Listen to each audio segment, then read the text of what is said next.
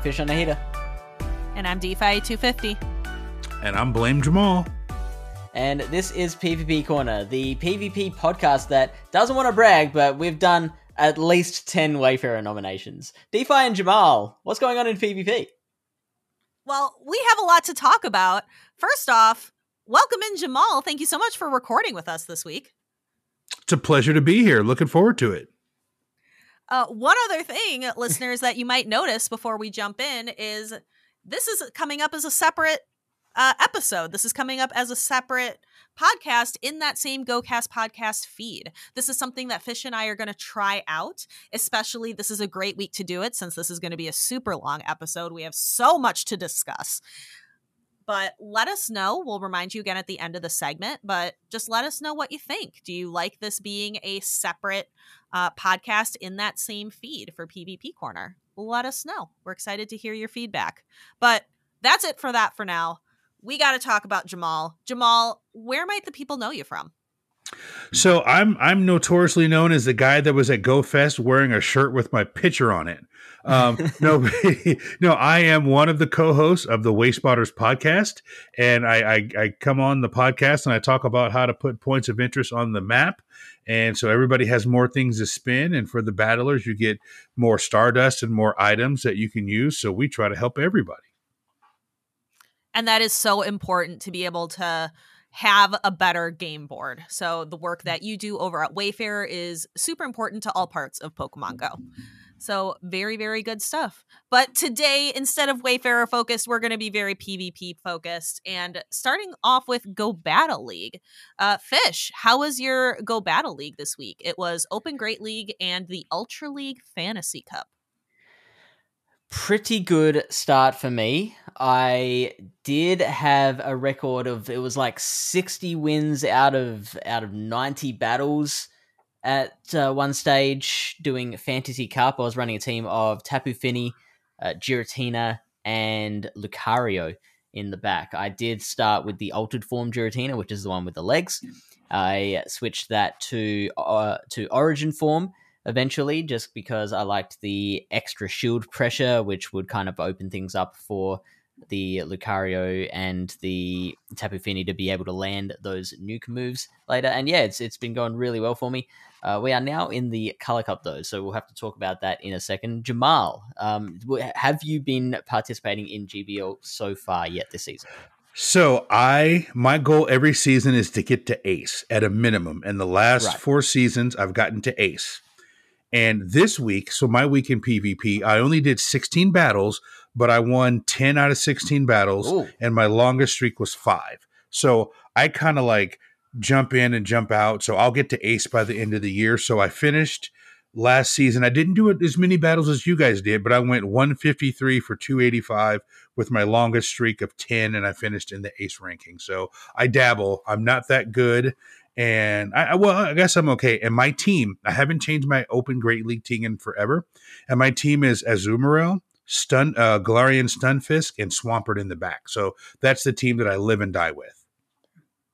Yeah, that's really cool. It's so we call that an ABA line, where you've got kind of the lead Pokemon has the same kind of role as one of the Pokemon in the back. You've got basically 2 water Pokemon. So that has some advantages and some disadvantages, where if your opponent leads with a grass type, then I'm done. I run. Not necessarily, because your Azumarill is so bulky and can hang in there with even the things that counter it, that by the time your Azumarill actually goes down, you might have taken out most of that grass Pokemon, which means it actually frees things up for the Swampert in the back. And there's like so few people are running 2 grasses these days. So the Swampert's actually a lot safer in the back at that point. Yep. It's done me well. I'm here to learn. I'm really excited to learn more about what you guys do and build some like spicier teams. But my Swampert does work, as the kids say. And as long as he's really allergic to grass. So as long as I keep him away from the grass Pokemon, I do pretty well. So last week going 10 for 16, I felt pretty good about that. Yeah, congratulations. No, that is awesome. Yeah, that is a really, really good record. So, as I mentioned, we are moving into the Color Cup now, which is Fire, Water, Grass, and Electric type Pokemon. So, I call that like the yellow starters. It's basically the 3 typical starter types plus your Pikachu type in the Electric. So, the top 10 for that are Toxapex, Trevenant, Shadow and Regular Abomasnow, Tropius, Victini, Shadow Zapdos, Ferrothorn, Gorgeist, the large and the super size, Mantine, Shadow and Regular Swampert, and Shadow and Regular Shiftry. DeFi, do you have any thoughts on that top 10? Toxapex just seems really, really good here with all the grass types out there because of that poison typing with Poison Jab, being able to run both Sludge Wave and Brine. If you wanted to be really nasty, you could run Gunk Shot. Just because I love that move. Sludge Wave's better in this case, but sometimes you just want to throw a trash can at people. I think Trevenant is also going to be incredibly popular. Just because it is so versatile and because it's such a staple in the play Pokemon meta. I think a lot of people have them, and it's so good in Open Great League as well. So I think Toxapex and Trevenant are both going to be really popular picks. Yeah, I think those two together cover the entire meta. And it's then just dealer's choice what your third Pokemon is going to be. And you basically want to bring something that will challenge both of those, which there aren't too many things that do. There's actually literally 3 Pokemon in the meta that can beat both of them.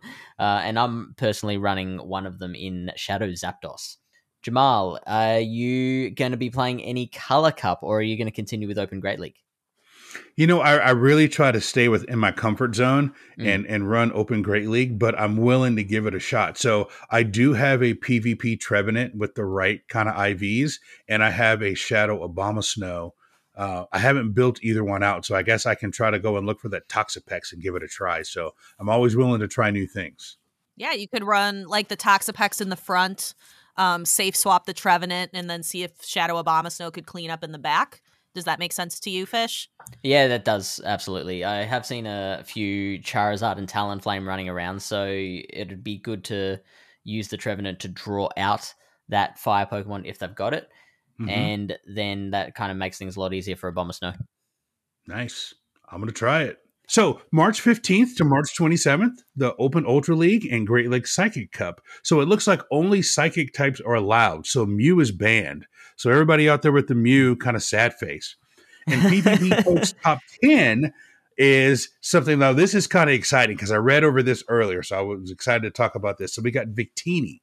We've got Galarian Rapidash, which I just want to brush every time I see it. I just want to get out a brush and just brush it and just wash it down. Anyways, that's probably my own personal thing. So Alolan Raichu, Gardevoir, both Shadow and Regular, Malamar, XL Metachan, which is really, really good. I don't know a whole lot about it, but I have one. Bronzong, Cresselia, XL Wobbuffet, Galarian Slowking. So I think that's a really good line looking over PV Poke. They do such a great job over there. And I think for the novices, if you just look at their top 10 and figure out what you have, it's going to get you a little bit further along than if you just pick something on your own. And I actually have something to add because I wrote out that list before this new event dropped.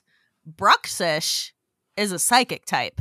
That new fish with the teeth that you've been seeing out there, it actually snuck its way. All the other Pokemon are still in that top 10 that I mentioned, but Bruxish kind of wiggled its way up to number 3 because it runs Bite.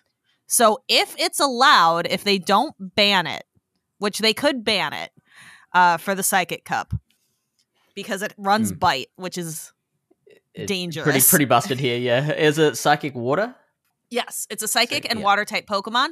It runs Bite and Crunch. So wow. That might get banned.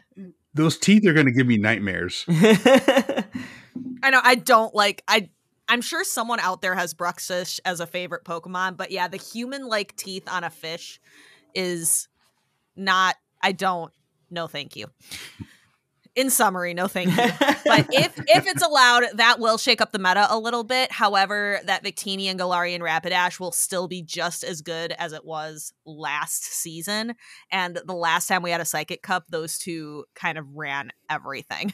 Galarian Rapidash was incredibly busted because there's not a lot that hard counters it other than the Victini. I would say that if Bruxish does become very popular, the Victini will actually suffer because it's only really running the fire type moves in this cup, and it's got no reason for Psychic. And being a water type Pokemon, Bruxish should be able to tank that pretty easily. I don't know how bulky Bruxish is. Well, it's got an overall stat product of 1626. Okay, so that's low. That's low, but it's not awful. Yeah, so Victini could probably still maybe take it out in a couple of V-Creates or maybe like an Overheat in a V-Create. Yeah, so we'll have to see. On March the 22nd to 29th, we have Open Ultra League and the Great League Mountain Cup, which is Ice, Ground, Rock, and Steel type Pokemon eligible with Swampert banned. Thank goodness. Oh, poor Swampy. Yeah, poor Swampert. It's just too good. We can't let it play with the other children. The PvP Poke ratings are not out for that meta yet, so we will bring that to you when they are. And then during that week of Open Ultra League and Great League Mountain Cup, we will have on Saturday, March 25th, Go Battle Day Palmer. So just be sure to mark your calendars. That'll be the first Go Battle Day of the season to get some avatar items from, I think what's his full title? It is Battle Tower Tycoon Palmer. Funny thing that I didn't get to bring up last week when we were recording with Chris and Kyle was that Chris brought up Palmer and goes, and he's the professor for X region, right?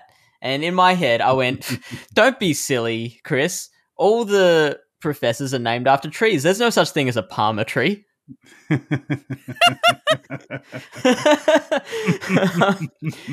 So, fish moment. So that is Go Battle League for now. Time to move on to our Sylph check-in. Jamal, have you played much Sylph? So I have not played much Sylph. So the whole pick 6 show 3 format, I understand it, but I've been afraid to dip my toes into it. So Sylph is not something that I am overly familiar with. I've kind of got used to my Great League where I just pick my 3 and just go headlong into the wall. Yeah, and that's actually, that was the catalyst that got us together for this recording this week, because we will get to it later, but you are looking to go headfirst into the tournament style of play with the Play Pokemon Charlotte tournament. Absolutely. I've already registered. I've given my money. I'll show up and get my hat and my t-shirt, and I'm going to try to make some noise while I'm there. So right now we have completed the Naiad Cup and we're heading into Wave 2 of the Sylph Arena season for this year, which is starting with the Ionic Cup. So, DeFi, how did your Naiad Cup finish up? It actually went better than I thought it was going to. I was really nervous because I did almost no Ember Cup in the first month of the wave. And then in the second month, I'm like, oh no, I've got to catch up. I've got to do a bunch of Naiad Cup tournaments. Never again. I don't like doing 5 online tournaments at once. It's very confusing and difficult to coordinate with people all around the world.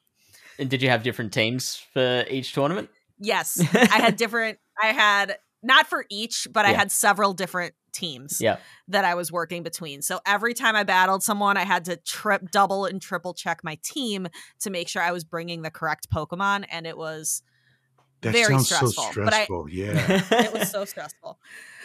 Because if you bring the wrong Pokemon, it's an automatic loss. Oof. So I had to make sure that I was bringing, if this is the team that has Lugia, or is this not the team that has Lugia, or is this the one where I brought the Pelipper? So trying to remember all of that. But I went 15-8. I didn't mess that up at all. So that was really nice. And yeah, just really happy to finish on a positive note for the season. I did not quite hit that purple challenger rank quite, but I am incredibly close. Like the bar is like right there.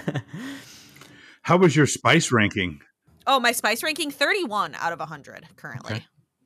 That's a good score, I'm pretty sure.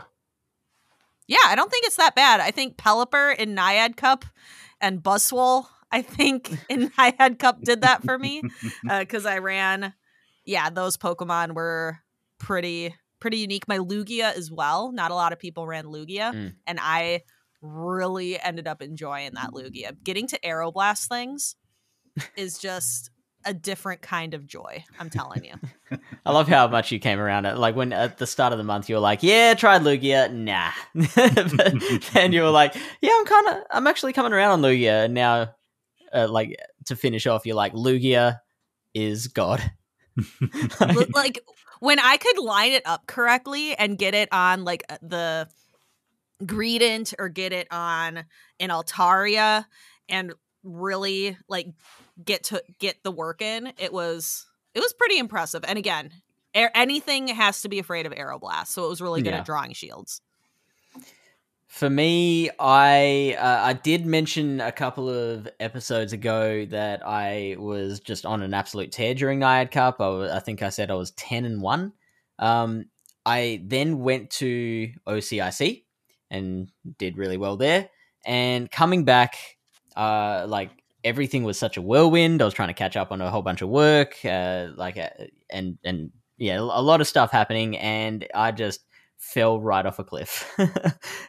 So I ended up winning probably like 2 of my remaining battles. There was even one tournament where I got removed because I just couldn't get my matches done in time. Yeah, it was just I didn't have the time to actually focus on Sylph again. So I've dropped outside. I started the season after the first month being at like number 40 something in the world. Now I've dropped outside the top 150. Yeah, I'm currently around 270, I think, right now. Yep. So still comfortably in the top 500 where I want to stay. Yeah, which is great. That's very impressive. Yeah. The GoCast tournament finished in a 4-way tie between E110, Camo McG 08, Huzia Data 13, and Triptando. A couple highlights from those players' teams. Triptando ran a Genesect and a Wormadam Trash, which I don't think I saw enough of throughout all the tournaments I was in. Wormadam Trash can be very, very good. And taking a look, Who's Your Data ran Shadow Snorlax, which, again, not as popular of a choice, but probably worked out pretty well for him, as well as running Dugong, kind of as a sneaky ice type in there. Camo ran the Wormadam Trash again, as well as Defense Form Deoxys, which works pretty well considering there weren't a lot of counter users in this meta.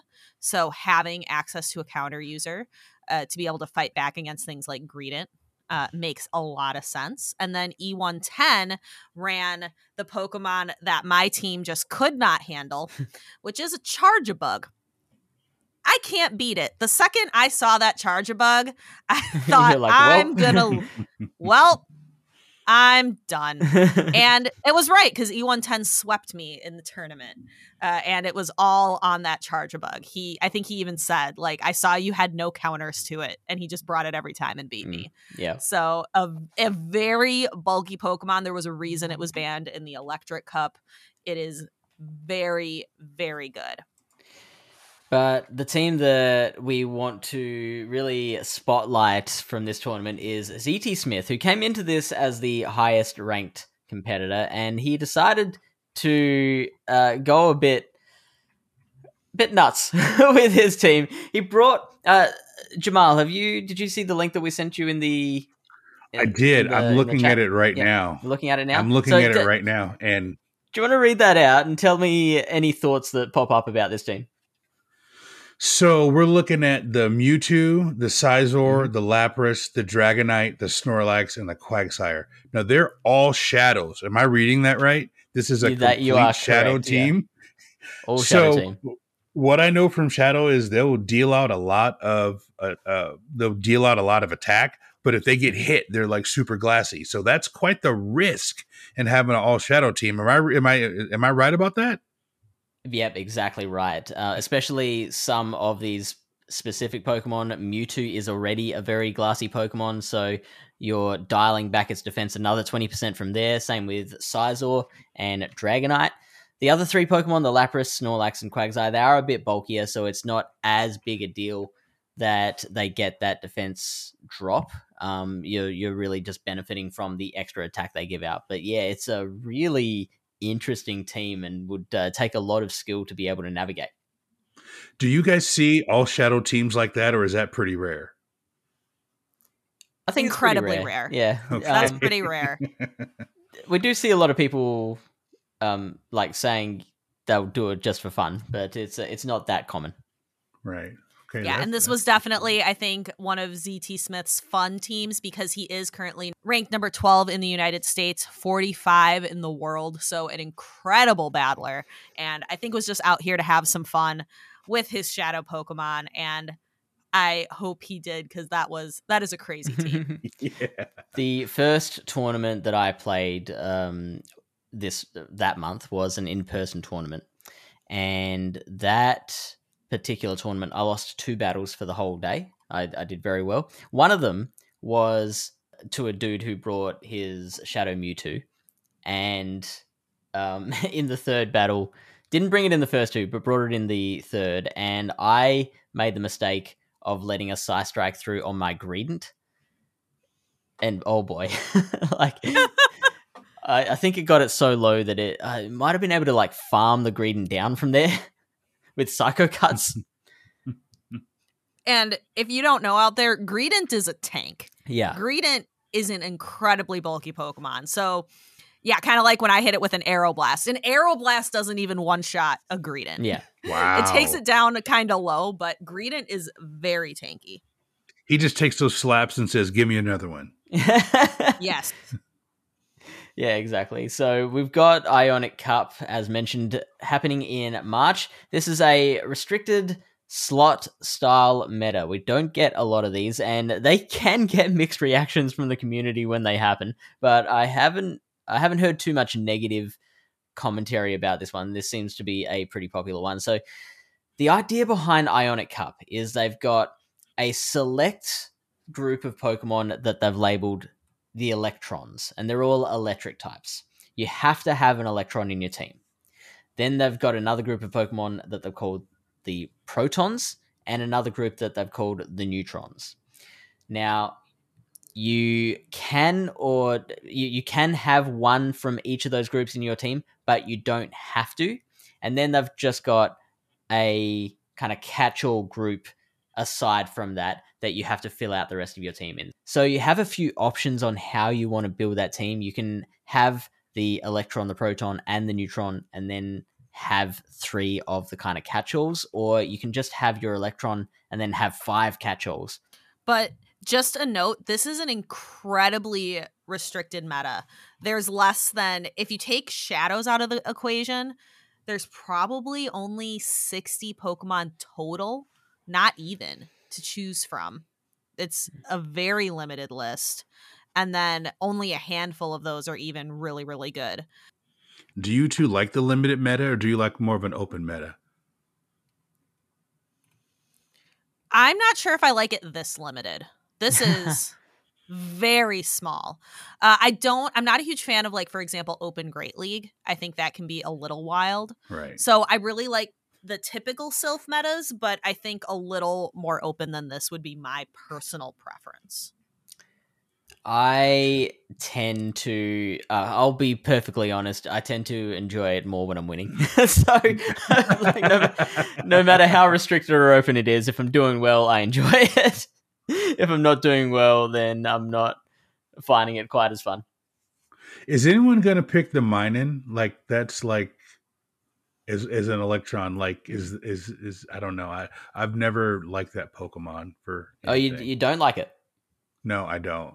I don't know. I just never liked it. I don't know why. I don't have any reason not to like it, but Okay. I don't think it's going to be. So, I mean, but this is a good opportunity to start talking about how the meta's shaken up. But yeah, the 6 different electron Pokemon are Ampharos, Raikou, Minun, Luxray, Electivire, and Dedenne. I personally am liking Dedenne for this to be able to hit back against Pokemon that are in that neutron category, specifically Umbreon and Sableye. However, Dedenne has a big drawback as the number one Pokemon in this meta is in the proton category, and that's Beedrill. Beedrill is going to be very, very popular. So good. We haven't done the top 10 yet, right, Fish? No. Okay.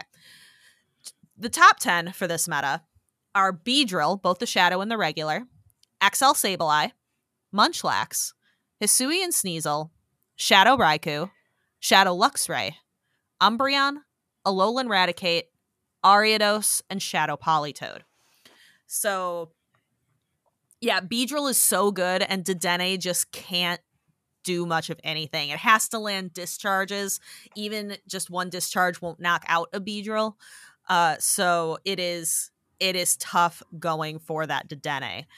A Shadow Beedrill will be able to farm down a Dedenne in 11 poison jabs. That's something I found out during my research. That's oddly specific. That's the kind of stuff you got to know, Jamal. I love it. I love it. So honestly, I think this meta is going to be Beedrill and how to counter Beedrill. Yeah, and I agree. Jamal asked about specifically Minun before. That could have a little something going on just because it does have a little more bulk than the average electric type. So I think it actually might potentially be able to just survive a drill run from full health. Whereas, I don't think any of the others could. Can I ask about one other Pokemon? Yeah, go on. Please do. Umbreon in the Neutron, because I like that Pokemon. And when I did do a couple of cups before, I used that Pokemon. And I have a really good one built for PvP. So would I be doing myself a service if I was going to do the Ionic Cup by having the Umbreon on my team? Yes. Umbreon is a great Pokemon, and it's one of the Pokemon I'm trying to think. I don't think it has. Yeah, it loses to Umbreon in the one shield scenario, but it's incredibly close because of its bulk. Yeah, Beedrill loses to Umbreon in the one shield. Is that with Psychic, though? Because I believe you have to run Psychic for that to be the case, rather than the more common Last Resort. Is that right? That's with Last Resort. Okay, my apologies. So yeah, that's with Last Resort, and that's only because Umbreon can outbulk the Beedrill. Mm-hmm. Beedrill will eventually foul play as neutral, so Beedrill will have to eventually succumb to the foul plays and the snarls, where even though Beedrill's can hit with super effective X scissors, Umbreon's just so bulky. So I would agree. I think Umbreon's going to be pretty popular because of its bulk. It also does a pretty good job against Sableye, which will be another pretty popular type in that category. Basically, all of the neutrons are dark and normal types. So your Umbreon, Sableye, Skuntank, Munchlax, Drapion, and Greedent. Sableye is going to be a good one because it resists the poison jabs of the Beedrill. So it has a little bit more play there and can really threaten back with the foul plays. But yeah, it doesn't have much play against an Umbreon. So if your opponent is choosing Umbreon as their neutron, then that makes the Sableye a little bit harder to run. Would I be correct in thinking that Umbreon wins against all the other neutrons? I don't know about Greedent. And if you're running Psychic rather than Last Resort, then I think the Drapion will probably be able to outpace. That's probably the only exceptions. Oh, and you know what? Skuntank would probably be able to. So no is the answer that I'm going to give. Because Skuntank would have play. Drapion would have play if it's running Psychic, and I think Greedent would have plenty of play. All right, Drapion in the ones. It's pretty close though. It would be, yeah. You guys make this sound so fun. Like I want to go and build a team now. Like I get excited. Like when you're breaking this down. Like that's why I love you guys. It's like I look at this and I have no idea, and I hear this, and I'm going through my Pokemon right now. I'm like, I've got that one. I've got that one. I've got that one. Yeah. So just to wrap the thoughts. So Munchlax, if you run Tackle, Umbreon still wins, but it is very close. Mhm. Umbreon barely wins against Skunk Tank, winning a Poison Jab, Crunch, and Flamethrower. I think that if Skunk Tank were to throw a Crunch and debuff Umbreon, that would flip it. Umbreon has a good amount of play against everything on the rest of the list. Like, it's very close. Another thought that I had was going back to the Electrons and like kind of which one you'd want to pick. The one that has the most play against the Beedrill is the Luxray with its Psychic Fangs. And you can run either Spark or Snarl. It's kind of dealer's choice there. Both will get the win against the Beedrill. Ampharos as well has a fair bit of play against the Beedrill. It's a lot closer of a matchup. But Ampharos also has the advantage of, if you choose, it can run Focus Blast as well, which will enable it to nuke an Umbreon or any of those other neutrons, really, except for the Sableye, and has a lot of neutral nuke potential against a lot of those other Pokemon. Like there's another Proton there, Poliwrath, which has a lot of play. Celio is there. It would one-shot the Celio, but then I guess you've got Thunder Punch for that as well. That is definitely an option. It takes a little bit to get there with Volt Switch, but definitely an option. The catch-all Pokemon, I'm just going to quickly run through the list. We won't give too much comment about it. It's just an eclectic group. There's some very uncommon Pokemon in here. They are Blastoise, Alolan Raticate, Nidorina, Parasect, Muck, Seeking, Pinsir, Lapras, Snorlax, Politoed, Quillfish, Porygon 2, Lanoon, Swalot, Seviper, Crawdaunt, Armaldo, Milotic, Normal Castform, Bibarel, Kricketune, Weavile, Samurott, Scolipede, Garbodor, Zoroark, Pangoro, Malamar, Beware, and Galissapod. So I defy someone to go through this cup without building something new, because that is a very crazy mix. I built something new. It cost me 300,000 Stardust, and it made me sad. Oh, what was it? Normal cast form. Right. Yeah. And you know why I built normal cast form? Because it can beat Weatherball Rock. Beedrill. Yeah. Because Weatherball Rock can beat Beedrill. And it's really good. You would run it in this meta with Tackle instead of Hex, which you normally see, because Tackle, you have play against the Dark type Pokemon, where running Hex, you would kind of get walled by them. But yeah, Weatherball Rock is really spammy. It gives you really good play against Beedrill. And then it also has Energy Ball, which is a fairly powerful move if you've ever seen an Abomasnow throw it. A little less effective on a cast form. It won't get that same type attack bonus, but still pretty useful. I haven't built it yet, but I intend to build a second Alolan Raticate, because when I first built my Alolan Raticate, it was before the Shadow came out, and it's actually a reasonable amount better as a purified Pokemon with Return as its second move. So you want Quick Attack and Crunch, and then your second option can be Hyper Fang, Hyper Beam, or Return, and Return is the best of the three. Yeah, Return is an incredibly powerful move, and since Raticate is part normal, it would get that same type attack bonus from Return. I would imagine that would be incredibly powerful. So definitely an option for this meta if you are a fan of Alola and want to use that Raticate.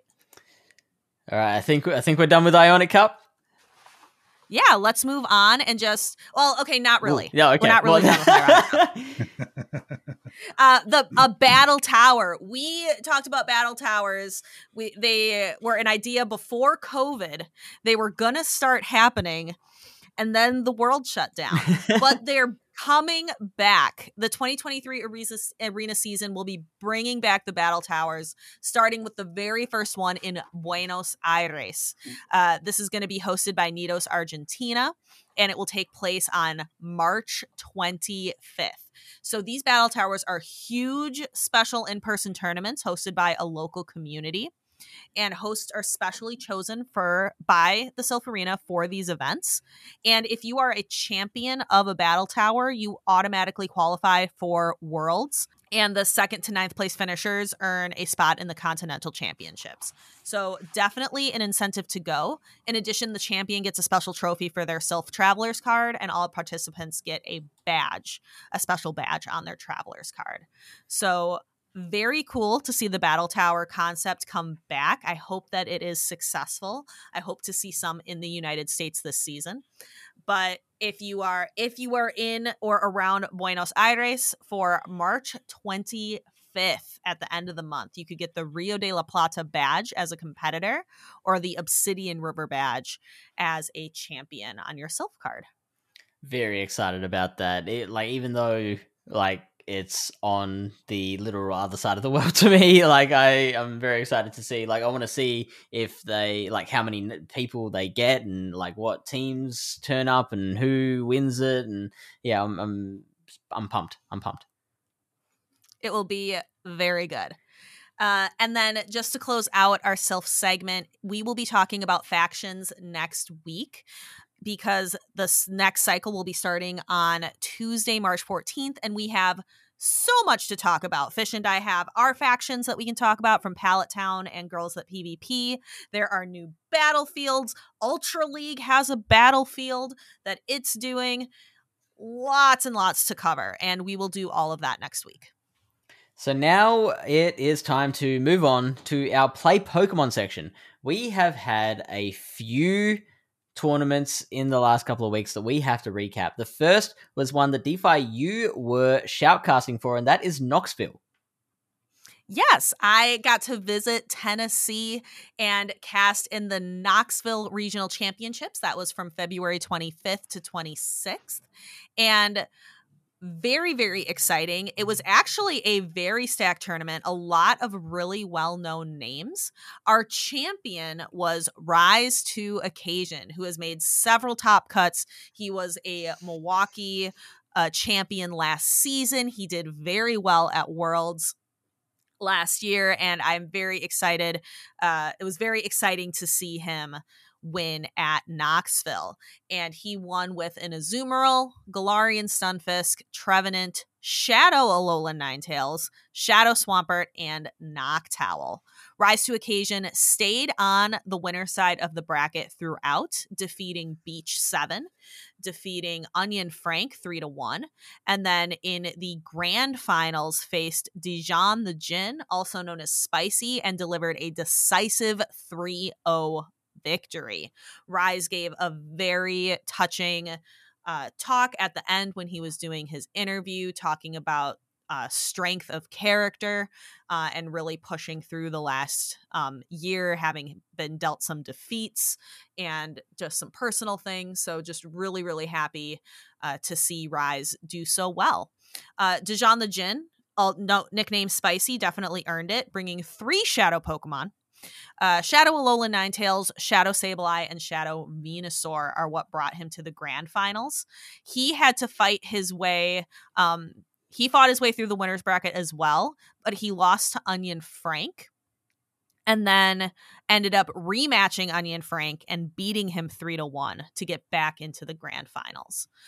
Some other, again, notable names. Onion Frank has top cut quite a bit, is a former seniors competitor, so he's younger. He's under the age of 18. Beach 7 is a very common name, I think, in the Sylph Arena. CO is a beast, ran Kofa Grigus, which was incredibly exciting. I absolutely loved casting those battles, as well as Schrader. It tends to be pretty common, and I think I've seen Ramblin' Man before. Sote D was new. That was a new name for me. Running a pretty meta team. Lots of very meta picks. I think we're going to talk more about this later. But the meta is pretty centralized. It's hard to run a lot of spice. So it was really nice to see just little bits and pieces throughout this tournament. So if we go back to February 25th and 26th in Bochum in Germany, which I would love to go to Germany this time of year, there was 47 players. So we want to give our congratulations to 23 EJB, the regional champion in Bochum, with Noctowl, Reggie Steele, Trevenant, which gives me nightmares for my Swampert, Zumarel, Umbreon, and Metachan. So that's would you say that's a pretty spicy team, or is that a pretty meta team there? I would say that's a pretty meta team, save for the Azumarill, but I think Azumarill is making a comeback. All the others, I think, are pretty standard. Azumarill's just slightly, you just don't see as many of them. Right. And then Lurganrock is a name that I've heard a lot, and this is a regional finalist. So Diggersby, I love Diggersby. So it's one of my newer favorite Pokemon. And then the Galarian, what I call like the bear trap Pokemon, the Stunfisk. And then there's that Trevenant again that's just glaring at me. He's looking into my soul. And you have the Ninetales with the Shadow and the Mantine. And and then the Metachan again. So that looks to me like a team that might have a little bit of spice on it. So I have all those Pokemon. I don't have them built. So as we go through this, I'm learning a lot. But I've heard that name Lurganrock, and just congratulations for being a regional finalist. So DeFi, yes, Lurgan. Yeah, Lurgan's a very good battler, and that Diggersby and that Mantine are incredibly that's spice. That's right. Some spicy stuff. So this next team, DeFi, do you want to go over this? Because this looks like a spicy team to me. It really is. And just a joy to see in the top four. Chun 27, Noctowl, Lurantis. I'm going to say that again. Lurantis. Registeel, Umbreon, Metacham, and to round it all off, Dedenne. Dedenne makes a top four. That is crazy, but it's good. Dedenne being an electric and fairy type Pokemon, it can combat the Noctowl, it can combat the Lantern, it can combat the Metacham. It's gonna struggle against a Trevenant, but you could hit a Trevenant with a Play Rough, so you at least have something to fight against it. I think it's a pretty cool little pick. I think so too. I mean, I look at it, and that's not a Pokemon that I often hear associated with, finishing in a top four. Like you said, it is that electric type with the coverage, but that might be something that to try out in some of these cups coming up. So I'm really excited about that. But it looks like our regional champion from the graphic, 23 EJB, stayed in the top part of the bracket for the entire time. Am I looking at that correctly? 23 EJB? No, he was in the loser. He came up from the losers side. The losers bracket. Oh, so I'm looking at the one went into the losers bracket and fought their way up. So showed some intestinal fortitude there to go down and have to win your way back up. So that's even more impressive. So 23 EJB was in Group D, actually lost, I think, pretty early in the Group D semifinals on that first day. Actually lost to Chun 27, who has the team that I love, with the Lurantis and the Dedenne. So he lost there. And then he had to fight his way through the losers bracket, defeating Freaka, who is an incredible battler. Ended up winning in the losers bracket, making it to day 2, and then had to do a lot of 2-1 victories. He 2-0'd a couple people, and then slowly worked his way all the way up through the finals, and then was able to defeat Lurgan Rocket 3-1.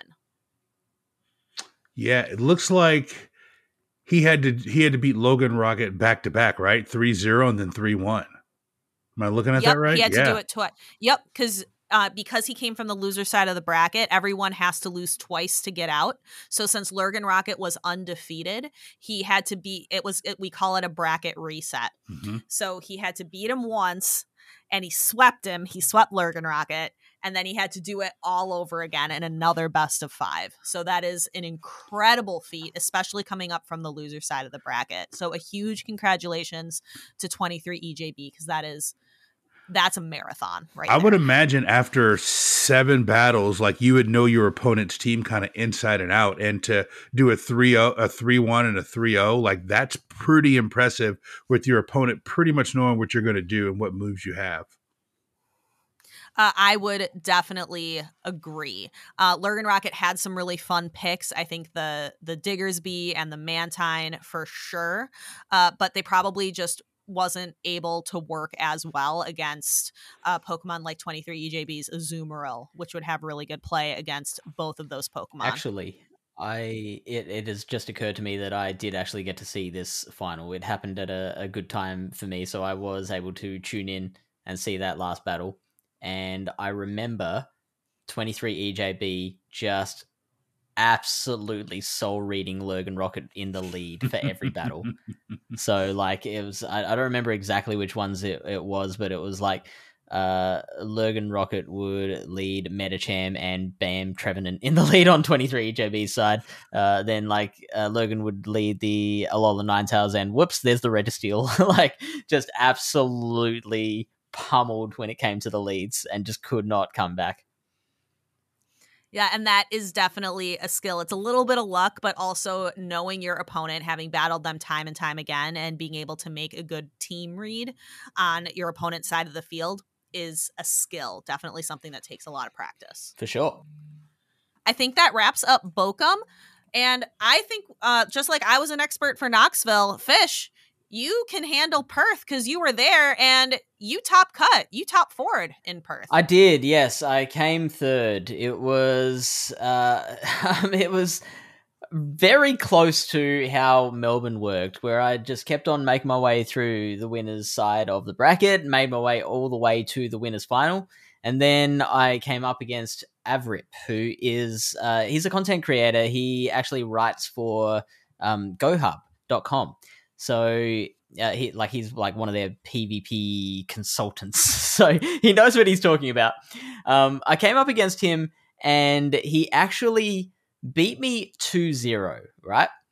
And so I'm disappointed, obviously, because, you know, no one likes to lose. But him and I were hanging out afterwards, just like grabbing, like spinning Pokestops, catching Pokemon, etc., etc. And he was telling me about how his just using the line of 3, Galarian, Stunfisk, Trevenant, and Umbreon just worked for him through the whole tournament. Just to fill out the rest of his team, he was running those 3 Pokemon plus Lantern, Metacham, and Shadow Charizard. But yeah, like you said, he basically just used those 3 Pokemon of G-Fist, Trev, and Umbreon for most of his battles, right?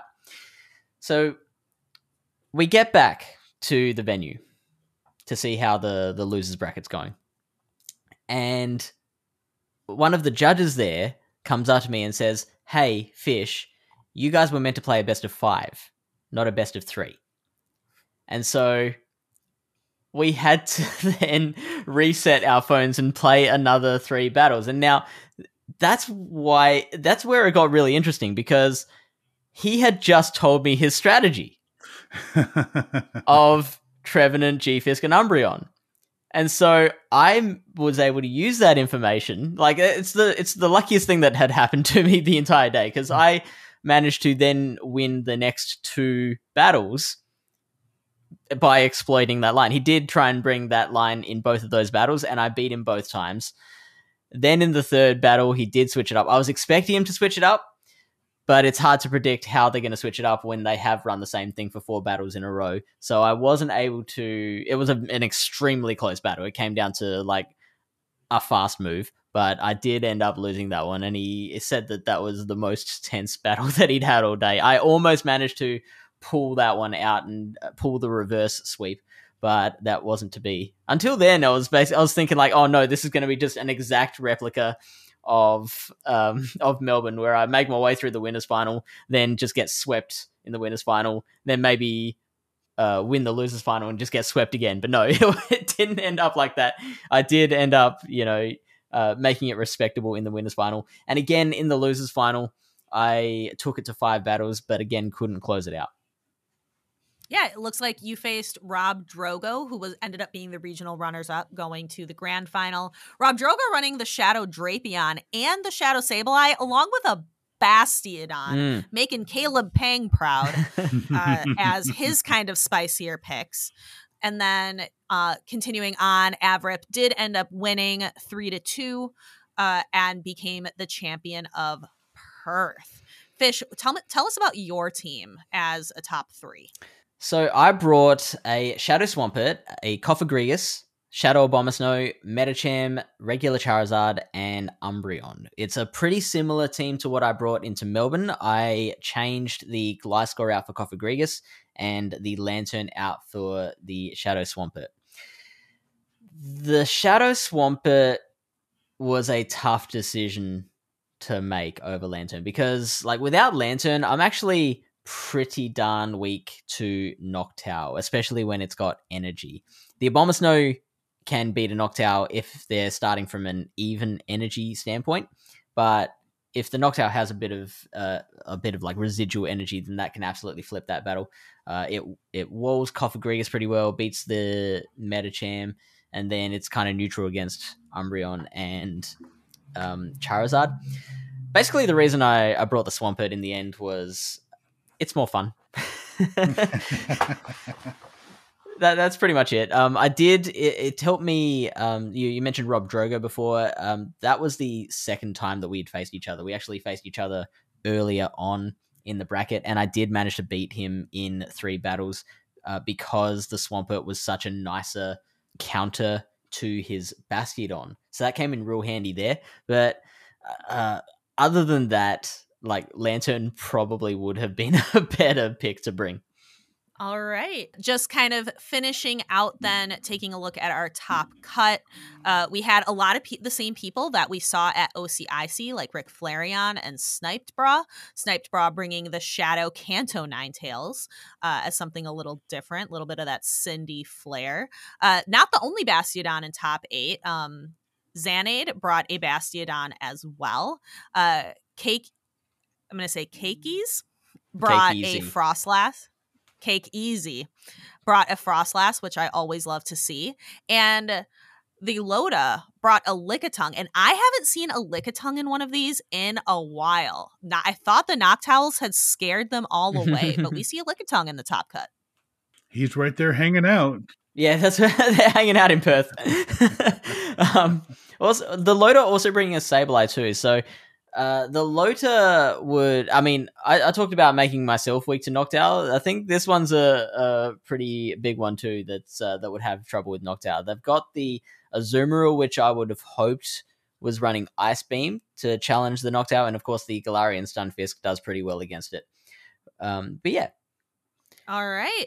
So, Jamal, we have just talked about probably 24 different teams for every single one of these different tournaments that we just talked about, Knoxville, Bochum, and Perth. What stood out to you? What speaks to you as a Pokemon that can potentially make a top cut? So what I'm looking at right now and kind of understanding the meta, the Galarian Stunfisk seems to be pretty consistent on at least 4 or 5 out of the top 8 in the 3 that we talked about.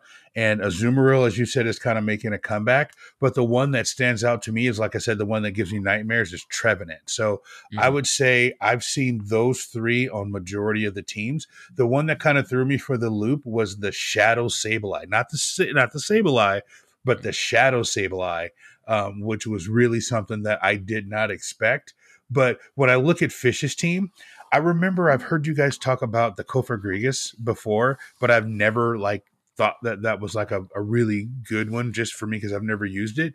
But Fish, your team, you got some spice there, and I love the Abomasnow, and you know how I love Swampert, and then the Umbreon. I mean, that's a team that I could fall in love with and use. So, but DeFi, to answer your question, it's the Trevenant and the Galarian Stunfisk that really stand out for me. All right. I'm not sure. I'm trying to think if you would want to run the Trevenant and the Cofagrigus on the same team because they have a lot of similar weaknesses. Mm-hmm. What do you think, Fish? I agree. I think it's going to be hard to bring both. And there's I don't think you're actually gaining many benefits by bringing those. So like there are things that you can bring that share a weakness because they still perform different roles. Like for example, Zoomeril and Swampert. In fact, Rise to Occasion brought Azumarill and Swampert on his team because they do perform kind of different functions. Like the Swampert's better at countering, say, the Bastiodon, for example. The Azumarill might be better against certain like dragon types. Someone bought, I don't know, a Dragonite or something like that. Then the Azumarill would be better there. Trevenant and Cofagrigus, I think, are just too similar. They share the same weaknesses and really don't provide enough difference in what they can counter to really warrant bringing them in the same line. That makes sense. That's why you guys were the experts. But the Trevenant and Galarian Stunfisk that you mentioned, they actually make a very good core together. All right. And you said you like Umbreon as well. Is Umbreon kind of a fun pick for you? Something that you would enjoy using? It is. It's something that I would enjoy using. Where I'm at DeFi, I am kind of a Stardust hoarder. I have 15 million Stardust. And what I told the two of you, what I told the two of you was I wanted you to help me pick the 6 best for the meta. And I've got like elite charge TMs and I've got everything. So essentially you guys have like a big thing of clay and you tell me what I need and I'm going to follow your advice to the T. Doesn't matter how much Stardust or TMs I burn. Well, we could give you an easy answer of the team that I faced in OCIC in the finals was kind of the commentary around that was that it is the meta 6 and they're the meta for a reason 6. They all work well together and they are Trevenant, Galarian Stunfisk, Lantern, Umbreon, Medicham, and Noctowl. So if you want, you can just, stick with those and be done with it. Then it's the only question after that is, do you think you would enjoy using those Pokemon, or do you want to find something that would be a little more fun to use, like I did with the Swampert? Well, I'm kind of meta when it comes to this, so I like a good meta team. What I really want is I want a team that I can take to Charlotte and not get embarrassed and hopefully win at least one round. That's my goal. I want to win at least one round. Sure. And I want a team that I won't get booed out of the convention center. So.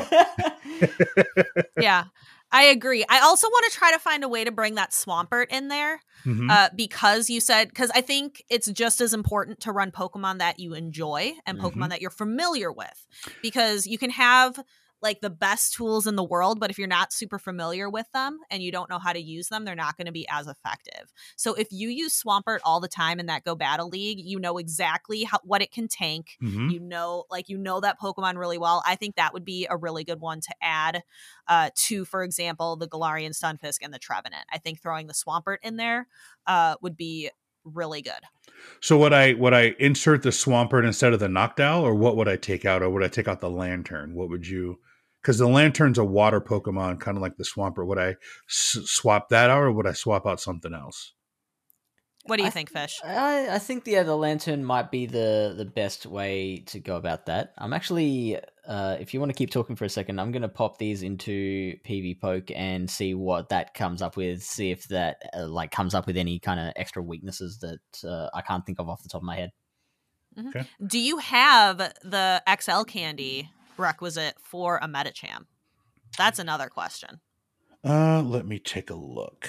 So I have 462 Metatite, I have 462 Candy XL for a Metatite. So yes, I have it. All right, so that's going to be your costly thing. Do you have a Medicham that you would want to build? So something low attack with high HP and defense. I've got 200% now that I look. That's not going to do me any good. That's not what we want for this. Right. I mean, when they let Medicham into Ultra League. I have a 7-5-13. That's not awful, but it's not great. Right. Because of that high attack stat. Your ideal is like a 4-15-15 is what you really want. But then that means that you'll probably lose against other Metacham, but it can still do a lot of the other things well. Like it will still beat a Galarian Stunfisk, and it'll still beat a Redisteel. You won't lose those matchups. Right. Okay. And you'll probably win CMP. Yeah. Mm-hmm. Right? Yeah. For sure. Okay. So a Metachan and then a Trevenant. Let me look and see what I have for a Trevenant. I'm gonna have to get my trade arm working with a lot of my people at work because they have a lot of Pokemon. I'm gonna say we need to do some trades here, and I need to trade with people I haven't traded with before. Some of the low level people. All right. So as far as a Trevenant, I have one that is a 5/5/7. That's probably my best one there. Again, still going to do the same things Trevenant does, even if it's not the best one. Mm-hmm. I might try trading to see if you can get one with a little bit lower attack and a little bit higher of the other two. Mm-hmm. But overall, it's still going to do Trevenant things. IVs are like, what do we usually say? It's like the last important thing. Like all the other, like the species, the move set. Like there's so many other things that are important, and then IVs are just kind of last usually. Gotcha. That sounds like a plan. I can definitely do that. And then I have I have my Galarian Stunfisk built, and it's like rank 13 when I looked the last time, and I've had that built for a couple seasons. So that's the one that I really love using. It does work. Yeah. So if you already have that built, you're good, and you have your Swampert. Do you have a Noctowl? So when I'm looking for Noctowl, what IV spread should I be looking for? Because I have a 1-13-11. That's pretty solid. That's pretty solid. Okay. And then I also have a 1-7-12. Now, just for the sake of being educational, this won't apply in our situation, but just for the sake of education, there are certain IVs on Noctowl that are slightly more attack weighted, so less focused on bulk, and that extra attack can actually allow a Noctowl to beat a Galarian Stunfisk. Really? Okay. Yeah. I haven't done the research as to what those IV spreads are, so we won't worry about that too much. But no, I think that first one you mentioned sounded really solid to me. It's 1-8-12. Yeah, that sounds pretty solid. That's going to run Wing Attack, Sky Attack, and Shadow Ball, and none of those are Legacy. Nothing you have, because since you have your Swampert with Hydro Cannon already, nothing so far has been a Legacy move, so you don't have to worry about any of those Elite TMs. Metacham is going to be your expensive one, so I would evolve it, and then you're pretty much going to max it out to 50. Right? Okay. Immediately. And then what moves do I want to use on that? Counter is your definitely most important fast move. It's arguably the best fast move in the game. And then it's a bit dependent on what you want to run. I believe Jakobovich was running Psychic and Ice Punch. Okay. And I would say that is the more common moveset. There are some people who like to run Dynamic Punch as well. Yep. Caleb Pang got runner-up in his regional tournament in San Diego, running a Dynamic Punch Metacham along with his Bastiodon. Nice. I'm going to test you, Jamal. Okay. What do you think would be some of the matchups that you would have a harder time with if you ran Dynamic Punch instead of Psychic? Oh, if I ran Dynamic Punch instead of Psychic. Yeah, so your moveset would be Counter, Ice Punch, and Dynamic Punch there. So I'm going to have... I actually don't know the answer to this. My guess would be I was going to have trouble with the fighters. Would that be the right answer, or is that the wrong answer? You would... So Psychic does make the fighters easier. You would still win against fighters with the Dynamic Punch. You just wouldn't necessarily have the one-shot potential. Except, actually, I might take that back, because most of the people that are bringing a fighter to these Play Pokemon tournaments, the fighter's Metacham. You're actually very rarely going to see anything else in the fighter category. And for Metacham specifically, you do need Psychic if you're running Ice Punch and Dynamic Punch, you are going to have a harder time against that. So I'll give you a technical pass for that one. Okay. All right. What else, Fish, would you struggle with? So what is when you bring in Dynamic Punch and you lose Psychic, how does that hurt you in a Play Pokemon tournament? I'm thinking things like Azumarill, which resists the Dynamic Punch and the Ice Punch. Thinking Ghosts. I had a question about one other. So the Lantern. So I have a Chinchou that's 0610. It depends on what you want to do. I think if you use that Swampert a lot, I think you're going to do better with the Swampert. With the Swampert, using okay. Use it with a Pokemon that you're familiar with versus a Pokemon that you're just building and using for the first time. Gotcha. Okay. I'm with that. And then the last Pokemon I want to bring up is that Umbreon. So Umbreon is pretty specific. It has to be your buddy when you evolve it. So you have to make that Eevee your buddy, and you have to evolve it at night, which works for us because we're recording right now in the evening. But it has to be your buddy when you evolve it. That's really important to get an Umbreon. This is one where you're going to need an elite TM. Because Last Resort is the preferred charge move. It can also run Psychic as a different legacy charge move. But on an Umbreon, which again, you still want that like 0-15-15 type of spread, low attack, high HP and defense. You run Snarl as your fast move. Most typically, you'll see Foul Play as your first charge move, and then Last Resort being the second. In place of Foul Play, you can also run Dark Pulse, and that depends on the trainer. Foul Play you get to faster, but it's a little weaker, where Dark Pulse takes you a little bit more energy, but it hits harder. So it depends on your play style, but I would say most people run Foul Play. Okay, that is great. And I have a lot of EVs because, we had the Spotlight Hour. I have a lot of EVs to go through. I don't have the 0-15-15. I've got something that's kind of close, but I can go and trade. So I've got some really good stuff to go and build a team. Now, I have a question for you. Once I do build this team, is there a place I could go and practice for this? Absolutely. There's a couple of places that I can think of. There's Mesa Gaming runs a practice tournament every Thursday night US time. Is that right, DeFi? Yep, just about every Thursday night. They run them very frequently. So Mazer Gaming, definitely, they call them regional rumbles. There's one actually tomorrow, as of this recording, on March 9th. So that's a really good opportunity to practice. Also, something you can do to practice, which isn't the same as practicing a Show 6 Pick 3, but you can run all of these Pokemon in just Open Great League Go Battle League and get used to get a good feel for these different Pokemon, even though you're not practicing that Show 6 Pick 3 skill. Would you agree with that, Fish? Yeah, absolutely.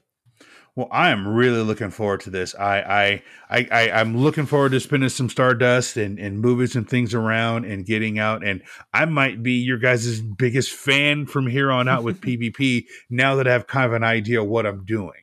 Yeah, all we ask is royalties for your winner's check.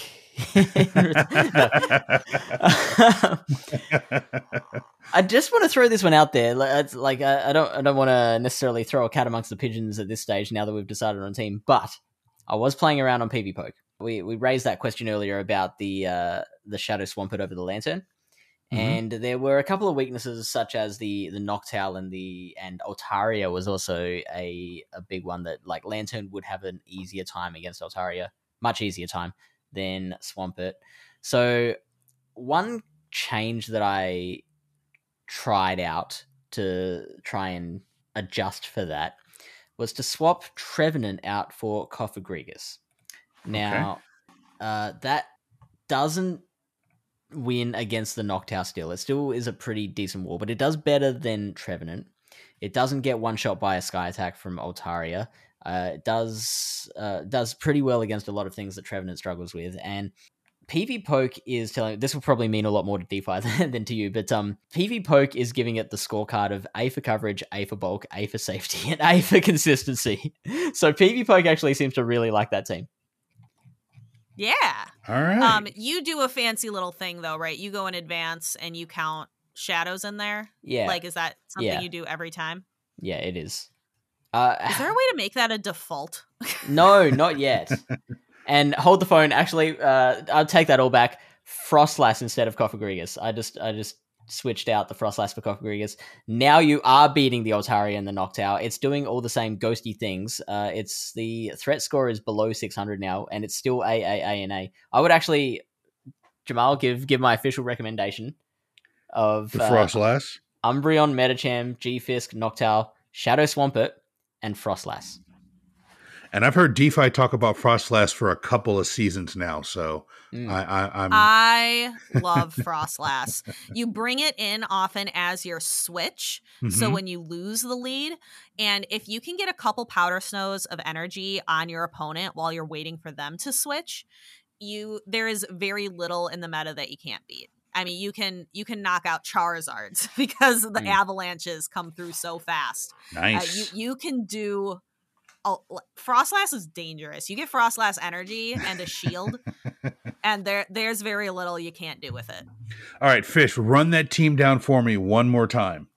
That is Umbreon, Medicham, Galarian Stunfisk, Noctowl, Shadow Swampert, and Frostlass. All right. If you're coming to Charlotte, that's the team you're going to see from me, so I've tipped my hand.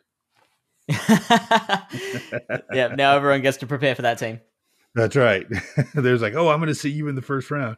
All right. And then, all right. So this was so incredibly helpful. I'm really looking forward to it. The thing that I didn't want to do, like I said earlier, was show up to the regionals and completely embarrass myself. So I feel that like I've got a team now that I'm going to practice with and play with and show up and try to see if I can make some noise, and maybe I'll go from 15 million Stardust down to 0 because I'll be so excited to do PvP every season. So, with that said, we want to just give a bit of a shout out to some of the events that are coming up. We have Vancouver in Canada happening on March the 10th to 12th, and there are currently 55 players registered for that. Your casters for the Vancouver Regional will be Steven Sanders, also known as Tuo Butters, Caleb Pang, also known as Caleb Pang, and Nick Livesey, known as Alpha Phoebe, and Jim Lawson, known as Wholesome _. We have Natal, Brazil happening on March the 11th to 12th. 40 people registered for that. Then in the weekend of March 18 to 19, we have Utrecht in the Netherlands, which has over 200 players registered. Crazy. Yeah. Highest to date by far for Pokemon Go. That is amazing. From March 24 to 26, we have Charlotte in the USA. Around 71 players registered for that, and the winner of that will be BlameJamal. We have Fort Wayne in the USA happening March 31 to April the 2nd. 45 registered for that. Sydney, Australia happening April 1st to 2nd. London in Great Britain, that is the EUIC Championship. That's April 14 to 16. And Portland, Oregon, happening from May 5th to May 7th, with registration opening on March 14. And for EUIC, the registration for that is going to open on Thursday, March 9th. They're going to have 3 different waves for signups, much like they did for NAIC last season. So there's a wave at 9 a.m. UTC, 3 p.m. UTC, and 7 p.m. UTC.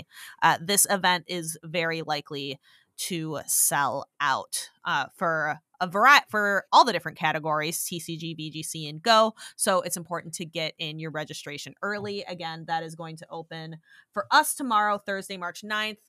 So once you hear this show, be sure that you go and check on those registrations. All right, so that was our Play Pokemon section. We now have a mailbag, and it's a pretty full mailbag. Can you see the sack I'm holding up, guys? It's full. There's a lot of letters. Don't hurt your shoulder holding up that mailbag. You're going to dislocate something. That thing looks pretty heavy. So let me just reach in here. I'm going to just grab a letter out. This I feel like I'm on After Dark, right? I'm going to reach out, open up this letter, and this first one is from J Maddox NMEX, who talks about limited metas. Jamal, do you want to read out the question for us? Long-time listener, first time writing in. I was wondering what your guys' thoughts are on the limited metas that change the gameplay itself instead of limiting Pokemon. We have seen this in the past with the 30-second switch trimmers. Other examples would be 2 Pokemon versus 2 Pokemon, 4 Pokemon versus 4 Pokemon with 3 shields. Curious on your thoughts about this and any other different changes you would make. Sorry for the long email. Shiny vibes all. And all I got to say on that is don't get Fish started about 30-second switch timers. He will give you a rant. A rant and a half. I think it's a great idea. It's not just that. It's 30-second switch timers, but pause the time between Pokemon coming out. That's the main one. So, yeah, I love that. I enjoyed when we had that. I think that was the April Fool's event that we got shortened switch timers. And that was really fun. I like doing that kind of thing. I'm not sure how, if you're talking about 2 versus 2, where like 2 Pokemon are on the screen at the same time, I think that might be a little chaotic. But would certainly be interesting. Or if you're talking about bringing only 2 to the battle or only 4, or bringing 4 Pokemon instead of 3 into the battle, that would really be interesting as well. In VGC, so in the video game, you bring in, I believe it's 4 Pokemon, but it's double, so 2 are out at the same time. And that brings its own set of strategy. What stood out to me in that email was the 3 shields. I was like, ooh, that would make things really interesting. Yeah, it would. It would extend the battle out a lot. Yeah, it would definitely extend the length of the battle. Which so would 4 versus 4 Pokemon as well. Yeah, but I am interested in whatever on limited metas. Limited being you try it for a week. I'm always down to try something for a week. Yeah. To try a meta for a sure. week, see how it goes.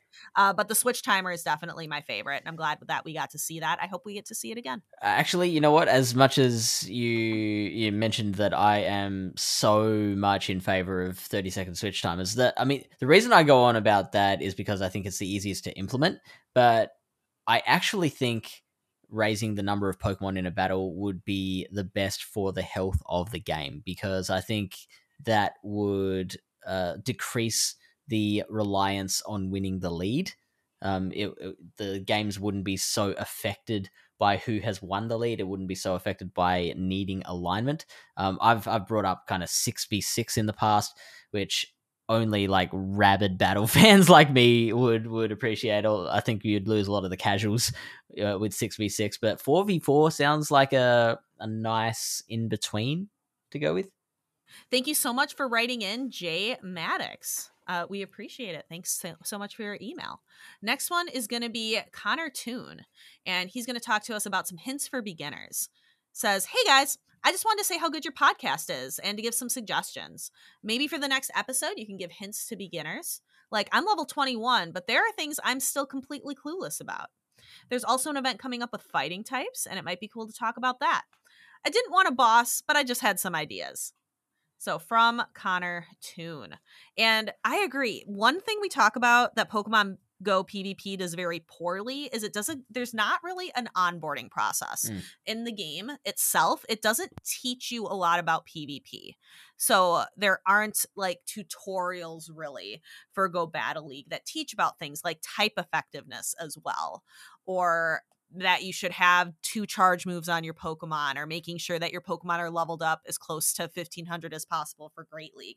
All those little things aren't really included in the game to give those beginner tips.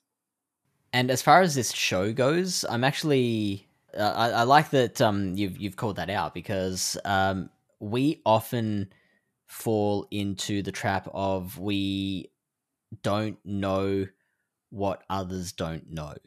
So there are things that we might talk about same type attack bonus without realizing that someone might have no clue what same type attack bonus means, and things like that. So what would be really great is to get some feedback from people such as yourself over what things you would like to know specifically, what things that you've encountered and you're like, what's this about, so that we can have that direction on where we can, what kind of content we can deliver. Yeah. And talking about Pokemon that are coming out for events, we've done that a couple times in the past where there's an event coming up and we highlight different Pokemon that would be really good for PvP. So we will have to get back in that habit. Sometimes it's a little challenging when Niantic doesn't give us the event details in a timely fashion, in a time quick enough for us to be able to talk about it and then have the podcast come out. So sometimes that might be a reason why we don't bring it up. But if we have the information early enough, that's definitely something we can try to incorporate more. Is there anything, Jamal, that you have that you can think of that you're unsure about with PvP? Like anything you've like always wondered, like what does this term mean, or like what's kind of a tip with getting good at battling that I might not have heard before, or things like that? Anything occur to you? Well, I think you guys just covered the same. The stab essentially is, I think, something that non-battlers think they understand. And I kind of think I understand it. And I know you guys have talked about it on a couple of different podcasts. But I think for me, as like I like to consider myself a novice PvPer, is just kind of understanding like DeFi when you talk about coverage. When you say you like this Pokemon because it's got good coverage, like I at my core, I know what you mean, but then I don't know what you mean. And then Fish, you asked me the question of if this Pokemon doesn't have this move, what is it going to be weak to? I think some of us novices don't really understand it. Like I know the lingo you're talking about, but maybe on a future episode, you guys could talk about a popular Pokemon like Swampert, and if it has Hydro Cannon and if it doesn't have Hydro Cannon, what are some of the pros and cons, and do you need to play it or bring something else? I think just the coverage aspect and just kind of knowing what moves a Pokemon has and what advantages that's going to give it versus not having it. I love that thought because I don't think we talk about specifically movesets very often. Like I can imagine maybe someone newer hearing, oh yeah, they said on PvP Corner to use Swampert, and then they run it with like Water Gun and Muddy Water, and they're like, why is this Pokemon doing terribly? So in the Play Pokemon events, sometimes when they run a break, Speediest Chief, as well as a couple other of our casters and content creators, have created little videos, and sometimes those videos are Pokemon spotlights. Like I know Speediest Chief has done one for Swampert, for Azumarill, for Noctowl. So we could also spotlight some individual Pokemon in here. Have like a Pokemon spotlight every once in a while. Yeah, that's a good idea. All right, we'll write that down. Are we ready to move on? Yeah, I think so. Our next email is going to be from TubaBoy50, and he's got some questions about the meta. TubaBoy says, if you don't mind me asking this question, I'd like to get the opinion of those who have participated in Play Pokemon PvP tournaments in both a caster and a participant capacity. Meta is meta for a reason, but as I watch the streams, I can't help but think that most of these teams have essentially similar makeups. This leaves a lot to be desired from a viewer standpoint after you watch Metachamp square off against a Swampert for what feels like the 1,000th time on stream. I'm exaggerating, of course, but I can't help but wish there would be different matchups that could be featured. My question is, are there any ideas that would help to lessen these situations in the Play Pokemon tournaments? The only ideas I could personally think of that might help, but in a very limited capacity, is limiting team composition to one Pokemon per generation, or even implementing a rule that trainers would only be allowed to reuse one Pokemon from a previous battle. That way, in a 2 out of 3 format, a minimum of 5 Pokemon out of a team of 6 would need to be featured. So that was TuberBoy50. What are your thoughts? Go.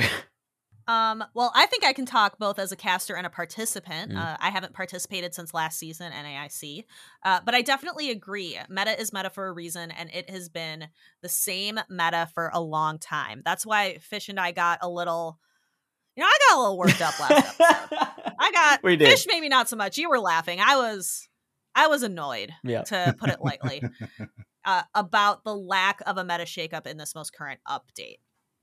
Because if we get significant meta updates every 3 months, that's going to help with a lot of these tournaments changing up the Pokemon that will be viable.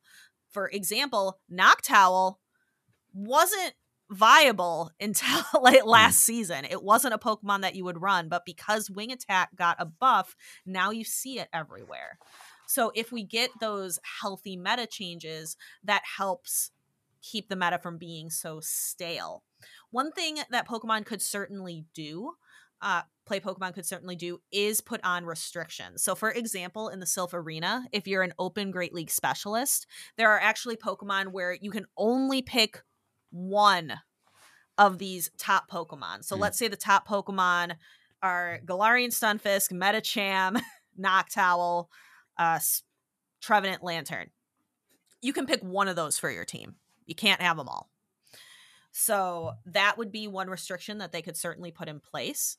And for example, in the video game, there are certain restrictions. For example, there are different series. So with Scarlet and Violet, at first you could only use the Pokemon in the Scarlet and Violet Pokedex, but no legendaries, no mythicals. And then they slowly start opening it up throughout the season. So they do have certain restrictions there, and they could certainly implement something similar with Play Pokemon to shake the meta up a little bit. But what I'm hoping for is come June, when we get the next meta update, I am really hoping for a much more dynamic change. I completely agree that like customizing the meta is that's probably my favorite solution to the issue of everyone bringing the same thing, right? Because even like, so you've got Sylph Arena tournaments, for example, and a lot of the time, most of the time, Sylph Arena will come out with a meta, and everyone will have very similar or exactly the same teams for those, but they're only around for a month. So it's hard to get bored of them when it's only there for a month, right? Unfortunately, I get the sense that playing around with the meta is absolutely not something that Play Pokemon is interested in. So I don't think we can look forward to that being a solution to the problem. But it would be an interesting one. It would be cool. I'd love it so much. And I agree with you completely that like seeing, you know, a Medicham mirror match over and over again is just not good for particularly the less dedicated battlers. Like I'm going to give a shout out to Jay Engineer and Triptando in the Discord server who always take a lot of time to respond to this question. Was asked in the GoCast Discord server, and they always take a lot of time to answer questions that people have in that server. They're really helpful. They gave the response, or part of their response was about how the interesting thing comes from seeing the chess match play out of how the trainers play the Medicham versus Medicham, etc. Which I agree with that, but for the more dedicated battlers, for the more casual battlers, I don't think that's going to appeal to many of them. So it would be nice to just see some different Pokemon being used to raise the excitement level for them. Anything else there, Fish? Or because we have one email left. Yeah, I'll take this email because I want to get. I want to read them. I want to read them. Okay, sure. I want to read it and get your reaction. Okay, yeah, because let's go. I love this, and I'll chime in with a couple of them. Sure, and I'd love to get Jamal's reaction to some of these too. I'm waiting. I'm waiting. All right. Badman Clayton writes in, and I just noted this one as Badman Clayton wants to watch the world burn. So are you saying bad or banned? Banned. It's banned. Yeah, right. Yeah, emphasizing. Because I'm like bad, like that's some kind of Freudian slip there. Bad man. You're a bad man, Clayton. Bandman Clayton writes, "Hi, Fish and DeFi. On a recent episode of the PvP Corner, you talked about how you enjoyed hearing people's hot takes on PvP. We do love those hot takes. Well, I come with a list of hot takes I would love to hear your opinions on. In no particular order, here they are. Rock Smash should be a charm clone." Jamal? Fish. Just... Okay. Okay, yeah, I'll go first then. Well, look, it would be interesting. The thing that first occurs to me is that Azumarill knows Rock Smash. So does Registeel. So... Oh, no! Yeah. And those are Pokemon that are so bulky, and if they're like a charm clone, they're just going to be chipping everyone down and no one's going to be able to do anything. That would break the game, wouldn't it? I think so. Yeah. I don't know. Because like Charm was nerfed to a certain point where like it's still good, but not game destroyingly good. Maybe the fact that it's like the worst possible Pokemon know this move would make this one worse than Charm. But then both of those Pokemon are they aren't the same type as the fighting moves. They don't have that same type attack bonus.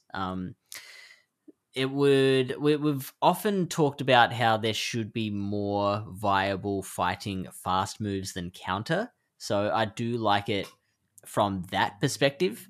We do have double kick now as well, but it would be cool to have maybe a third option. Next one is Water Gun should be a Dragon Breath clone. This one feels less world destroying than the last. I feel like it is already a clone. Aren't they both like 3 damage and 3 energy per turn? I'd have to look that up. Yeah, I'm going to do that right now. Water Gun and Dragon Breath. Dragon Breath is 4 damage for per turn and 3 energy per turn, whereas Water Gun is just 3 and 3. So it would be doing 1 extra damage, the Water Gun. I don't mind that. I think that's a fair enough idea. Bring on more Tapu Fini. I'm here for it. Yes. It would make a Lantern with Water Gun a little more viable as well. Cast Form, Blastoise. There are a fair few Water Gunners out there that would benefit from that. All right. They shouldn't have nerfed Howlucha. # free Howlucha. I can get behind this one, but then they have to give it, like, allow everyone to have access to it. Like, everyone gets one. Like, you get one from a Go Battle League. Something. Like, give people an opportunity. Otherwise, I feel like it would have to get banned from at least play Pokemon tournaments because of accessibility. And it would encourage people to spoof. So Sylph oftentimes will ban Pokemon for accessibility. So, for example, in the Play Pokemon events, I think it's still current that you can't bring the Galarian birds because of the accessibility issue of not being easy to encounter and it being very luck based. Gotcha. I would say that this would be pretty similar. I think it would be really interesting, like seeing it in Go Battle League or seeing it like in one of the Latin American tournaments. However, I'd be a little hesitant to put it in Play Pokemon, but I'm all for good Howlucha. Just let people have access to it. At least one. Even if you only get one, let people have access to it. All right, next one is Ice Punch Diggersby, and I'm not mad about this one either, because then you can actually hit an Altaria. Yeah, that's true. It would be doing, like, it's still got that same effectiveness against grass, so I guess it wouldn't matter in that case whether you run Fire Punch or Ice Punch, but yeah, the Altaria is a good one, and yeah, just flies in general. I'm here for more Diggersby. Mm-hmm. The next one I'm here for as well in Master League, Shadowclaw Ursaluna. I like it. Is how many ghosts are around in Master League these days? Like, Giratina's not that popular in Master League, is it? I don't think it is. Let me take a look for ghosts. It would also be very good against psychic types. If you're looking at open Master League. Come here. Giratina. You have also just Mewtwo that it would be good against. And I think that's most of them. Okay. It also, I guess, would do better against Steels because its current move is Tackle, which is resisted by Steel. I'm all for it. I thought it should have had Shadowclaw in the first place. Yeah, right. It would do better against Lugia, which is number 1 in the Master League, Solgaleo, Meloetta, Metagross. Yep. I'm down. Oh, yeah, Metagross, of course. Ember, Arcanine. Oh, yeah, no, so you're reading this. Go on. It's okay. Ember, Arcanine. So Arcanine with Ember, both the Kanto and Hisuian. It currently runs Snarl as its preferred move. It also has Fire Fang, Thunder Fang, and Bite. It would allow Arcanine. I'm thinking of the Kanto. I don't know too much about the Hisuian Arcanine other than that it's Rock Fire, I believe. But Yes. yes, just the Kanto one, it would enable Kanto Arcanine to get to Wild Charge in 6 embers, or like 6 seconds, basically, which is pretty good. Shadow Arcanine would be even crazier with Ember. I think it would be a really interesting pick, actually. Scald Araquanid. So Araquanid is known as being very bulky, but it doesn't have, you can't really run it as a water type because its water move is just Bubble Beam, which is just a very low damage move that it has a 100% chance to debuff your opponent. So giving it an actual charge move. I feel like that would break the game. No. I think the last two, actually not the last two, but the next two, I think would be pretty game breaking. High horsepower Snorlax. Snorlax currently has Earthquake, but high horsepower you'd be able to get to a lot faster. And then Earthquake Altaria, I think it would just light Go Battle League on fire. Like there would be no more Go Battle League. Yeah, it would be gone. Like Altaria is already so darn good, and then you give it the ability to hit back super effectively against steel types. Get out of here. No, So absolutely not. It sounds like Bandman Clayton really wanted kind of a switch up when this season started with some movesets, and he didn't get what he wanted, so he's sending it to you guys to burn everything to the ground. Like, if I didn't get what I want, let's go for broke, because I'm like looking at some of these and I'm like, wow, that would be game changing. This is Bandman Clayton going through the 5 stages of grief right now. Yes. All right. I think your last one is probably the one I like the most. Kanto Muck, I don't think gets enough love. And giving it all the elemental punches, not just Thunder Punch, but allowing it to have Ice Punch and Fire Punch as well. I think that's just fun. Like, I don't see anything wrong with that. Yeah, I agree. I think that just makes it fun. Have you ever seen Muck play, Jamal? Yes, yeah. I have. So it's got that poison typing, straight poison, and It's got poison jab as a fast move, which is it's a very solid move. It does some consistent damage, and then currently its best moveset is Thunder Punch and Dark Pulse, which allows it to hit a lot of things for super effective damage, or at least neutral damage. It does work in the Ultra League. I have it on my Ultra League team, and I love it. Yeah, so you've actually used it yourself. You've built one and used it in Ultra League. Yep, in Ultra League, yes. Does it have to be an XL in Ultra League? It doesn't. It helps, but it doesn't have to be. Okay, cool. Candy XL makes everything better. It's like frosting. It just makes everything better. It just makes everything. It's better. Like bacon. It's like bacon. Like you can put bacon on anything and it makes it better. You can put bacon on bacon and it makes it better. That's kind of how Candy XL is.